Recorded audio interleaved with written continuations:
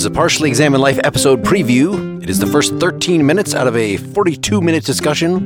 The entire discussion is available to Partially Examined Life citizens and Patreon supporters who support us at the $5 or up level. To get it, please go to partiallyexaminedlife.com/support. Enjoy. Hey, you're listening to the Partially Examined Life, a bonus follow-up episode on number 201, covering Marcus Aurelius, Stoicism, practical philosophy more generally. And this is Mark. This is Seth. I had asked to do this. Whenever we have a guest, that tends to reorient the discussion, of course. We want to take advantage of the guest time. We had Ryan is a super impressive, super influential individual in this area. I hope we were not too combative and obnoxious with him. I almost felt bad after the conversation because I didn't intend to put him on the spot and make him defensive. I wanted to preface the conversation by saying, I've got issues with Stoicism. Maybe we can address them. Maybe Marcus Aurelius is able to overcome them. And then somehow the whole thing just turned into kind of like a courtroom. It was like witness for the prosecution or something. So I didn't feel super good about the conversation after the fact. I thought it was a fine conversation, but I didn't feel good from the perspective of us talking about Marcus Aurelius specifically. Right. So if folks ask, why don't you have more partisans? Why don't you have, when you talk about Ayn Rand, why don't you have an objectivist come on? Why don't you, when you talk about, I'm trying to think of what else is so polarizing? And I think it's okay for us to do this from time to time, especially if we've already had an episode or two covering the topic, but it had its own virtues, let's just say that. It didn't do a great job covering the text, but we still had a lot of quotes in there floating around, and it's hard to just cover Marcus in isolation because he was so influenced by Epictetus, quoting Epictetus. And so I think the way that I had taken it of like, wow, okay, we've got this very repetitive text. We could just read a bunch of quotes from it and then say, oh, he's referring to the proof that's in Epictetus, but he's not spelling it out. Like, I don't know how helpful that is. So I did want to correct that a little bit here. I kind of have two tasks in mind. I have a couple quotes maybe to start with from the Meditations and from this Pierre Hadot book that Ryan had recommended that really was invaluable to me in gathering up, like, what are the common themes? If he's so repetitive, this guy actually says, oh yeah, 13 times he makes this point and lists the verses. Like, I'm not going to go through that trouble with this book and gather that information together. So that was nice. But then use those to talk a little less combatively, just because it's you and me spitballing about practical philosophy and what else we might read, how else we want to explore this, what we kind of...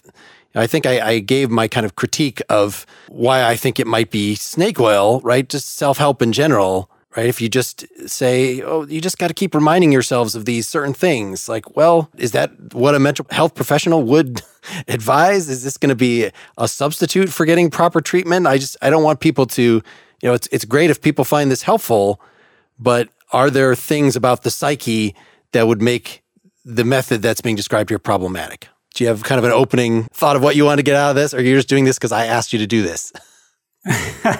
Yeah, pretty much. But I don't know that there's anything I necessarily want to get out of it, except that to clear my conscience, I have to at least explore a little bit my issue with Stoicism. Like you said, I totally understand the therapeutic benefit. And Dylan had recommended we look at this Nussbaum book called Therapy of Desire. And, in this book, Nussbaum, I only read the last chapter, but she talks about Hellenistic philosophy. She talks about Epicureanism, Stoicism, and skepticism, and how each one of them treats philosophy as therapy. So they're all proposing to provide a path for their pupils, and they were competitive with each other for pupils that they claimed they could teach the best life or the best way of life. So she kind of examines what that would mean and what the teachings of, Epicureans versus various Stoics, and then what kind of strength that gave the students who learned it versus what sorts of deficiencies from a philosophical perspective. And I think that's probably, if I was going to recommend reading to anybody, that would probably be it. But at least it felt, my issue with Stoicism has been, it seems very individualistic. I get the therapeutic benefit. I've done cognitive behavioral therapy myself for hyperventilation and anxiety. So anxiety attacks, and so I get that aspect of it. But something being an effective psychological coping mechanism doesn't make it a philosophy, doesn't necessarily provide an ethical foundation, doesn't explain how you should address the other, doesn't provide a political perspective on justice. And in reading Marcus Aurelius, I felt like at least there was something there I didn't see in Epictetus. There's a foundation of some kind of metaphysical element in Marcus Aurelius based on this notion of logos that I think gives him an underpinning, whether you agree with it or not. At least it forms a basis for why he says you should act the way you should. But the challenge is it's something you discover purely through reason. So it sounds very Platonic in some respects, or Greek. And there's something missing in the exhortation to overcome your passions and ignore your feelings. I think somehow makes the whole concept less rich because it doesn't acknowledge the realities of the human experience. But it also, if you strip everything out and you just say you have to reason your way to the logos and that will tell you what the right thing to do is, it doesn't provide any motivation for why you should do the right thing. I was thinking about sentiment in the moral theory of Smith and Hume, how I feel like that's a really compelling argument, the idea that reason can tell you what to do, but it can't encourage you or make you want to do it. So yeah, let's talk about the logos. This quote that I wanted to read, sort of randomly thumbing through this morning, the Meditations, it's from Book 7, verse 8, forget the future. When and if it comes, you'll have the same resource to draw on, the same logos. So he's using logos here, and he makes Heraclitus an honorary super ancient Stoic, maybe the first Stoic, who also believed that if you can open your ears, the logos is there for everyone to hear. Verse 9, everything is interwoven, and the web is holy. None of its parts are unconnected. They are composed harmoniously, and together they compose the world. One world made up of all things. One divinity present in them all. One substance and one law, the logos that all rational beings share. And one truth. If this is indeed the culmination of one process, beings who share the same birth, the same logos. Number 10, all substance is soon absorbed into nature. All that animates it is soon restored to the logos. All trace of them both soon covered by time. 11, to a being with logos, an unnatural action is one that conflicts with the logos. I think most traditional ways of thinking about ethics, I'm not sure if this is the case for Aristotle or something, but what I was raised on are not a matter of free-floating commands to do things. They really are that you have a metaphysical picture of what the relationship of the human being is to the universe. And there's some sensible way to act in light of that. So the obvious one is a deistic one. If there is a God and God wants certain things from us, then it seems rational, unless you're, really being a Camus, a rebel, that defines what the good is. You'd want to do those things. Or if we are a certain kind of animal, this is Aristotle, that has a certain telos to it, you might think that our excellence, the excellence of human nature is to do such and such, then you want to learn about that. It might be that we have a natural tendency to follow that, but you can't be sure that you're not going to be one of the parts that's malfunctioning unless you learn what it is and then you consciously fulfill that. So there's some relationship between is and ought. And it's only been later philosophy that has kind of stripped those two things away. And in fact, with practical Stoicism now, what I see is not the universe is a certain way and so we should act accordingly, but does thinking this way work for you, which is very different. That doesn't require any metaphysical backing at all. And it's not even fair to call it utilitarian because in the strictest sense, that's not what it is. It's pragmatic, but pragmatic from a self-interested point of view. There's a section just further on from what you just read that I think expresses this to some extent. What is rational in different beings is related like the individual limbs of a single being and meant to function as a unit. This will be clearer to you if you remind yourself, I am a single limb of a larger body, a rational one. Or you could say a part, but then you're not really embracing other people. Helping them isn't yet its own reward. You're still seeing it only as the right thing to do. You don't yet realize who you're really helping. So the sentiment that's motivating here is that you're connected through the logos, through reason. Reason is the connective tissue that human beings share. And it's through the shared notion of reason that you see the logos. You see essentially that relationship.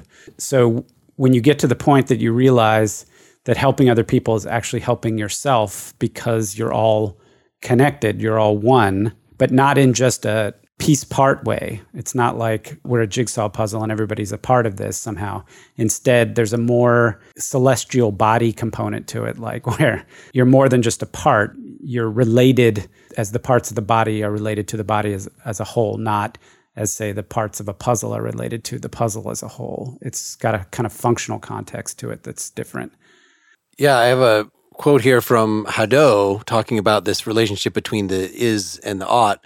Among physics, ethics, and dialectics, there was no longer any preeminence of one discipline over the others. He's just talking about Stoicism in general here. For all three were related to the same logos or divine reason. This reason was equally present in the physical world, in the world of social life, since society is based on the common reason of all mankind, and in human speech and thought, that is, within the rational activity of judgment. Moreover, from the point of view of perfect action, which is that of the sage, these three disciplines mutually imply one another, since it is one and the same logos or reason, which is to be found within nature, the human community, and individual reason. It's impossible for a good man not to be a physician and a dialectician. It's impossible for rationality to be realized separately in the three areas.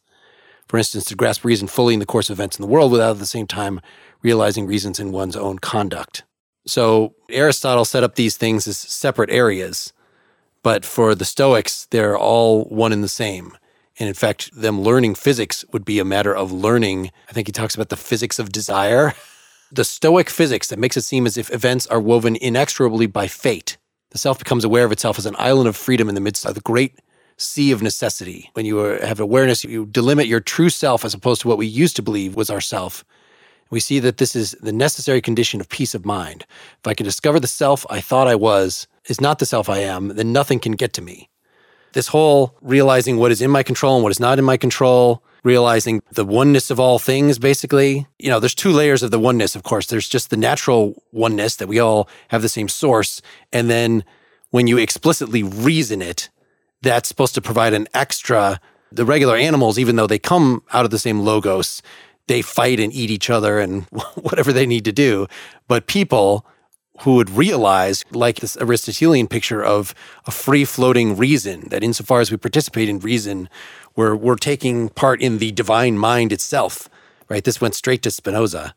So you then reduce social conflict. Insofar as everybody could actually be on the same virtuous page, then there would be explicit harmony and not just the harmony of the Heraclitean conflict-filled logos. Right. It's the harmony of idealism or of solipsism to me. And what I mean by that is you come to this recognition that we're all one, and there's not like inherent dignity in the others that you somehow then come to respect or respond to or to acknowledge the otherness of the other. It's you acknowledge the sameness of the other, and in virtue of that, you realize that acting and comporting yourself towards them is the same way you should be comporting yourself, towards yourself. And so ultimately, the reason you do or don't do anything is whether or not it will be beneficial for you. And that's just a very impoverished set of motivations, I think, for action. All right, that's all you get. Go to partiallyexaminedlife.com/support to get the full discussion. Thank you.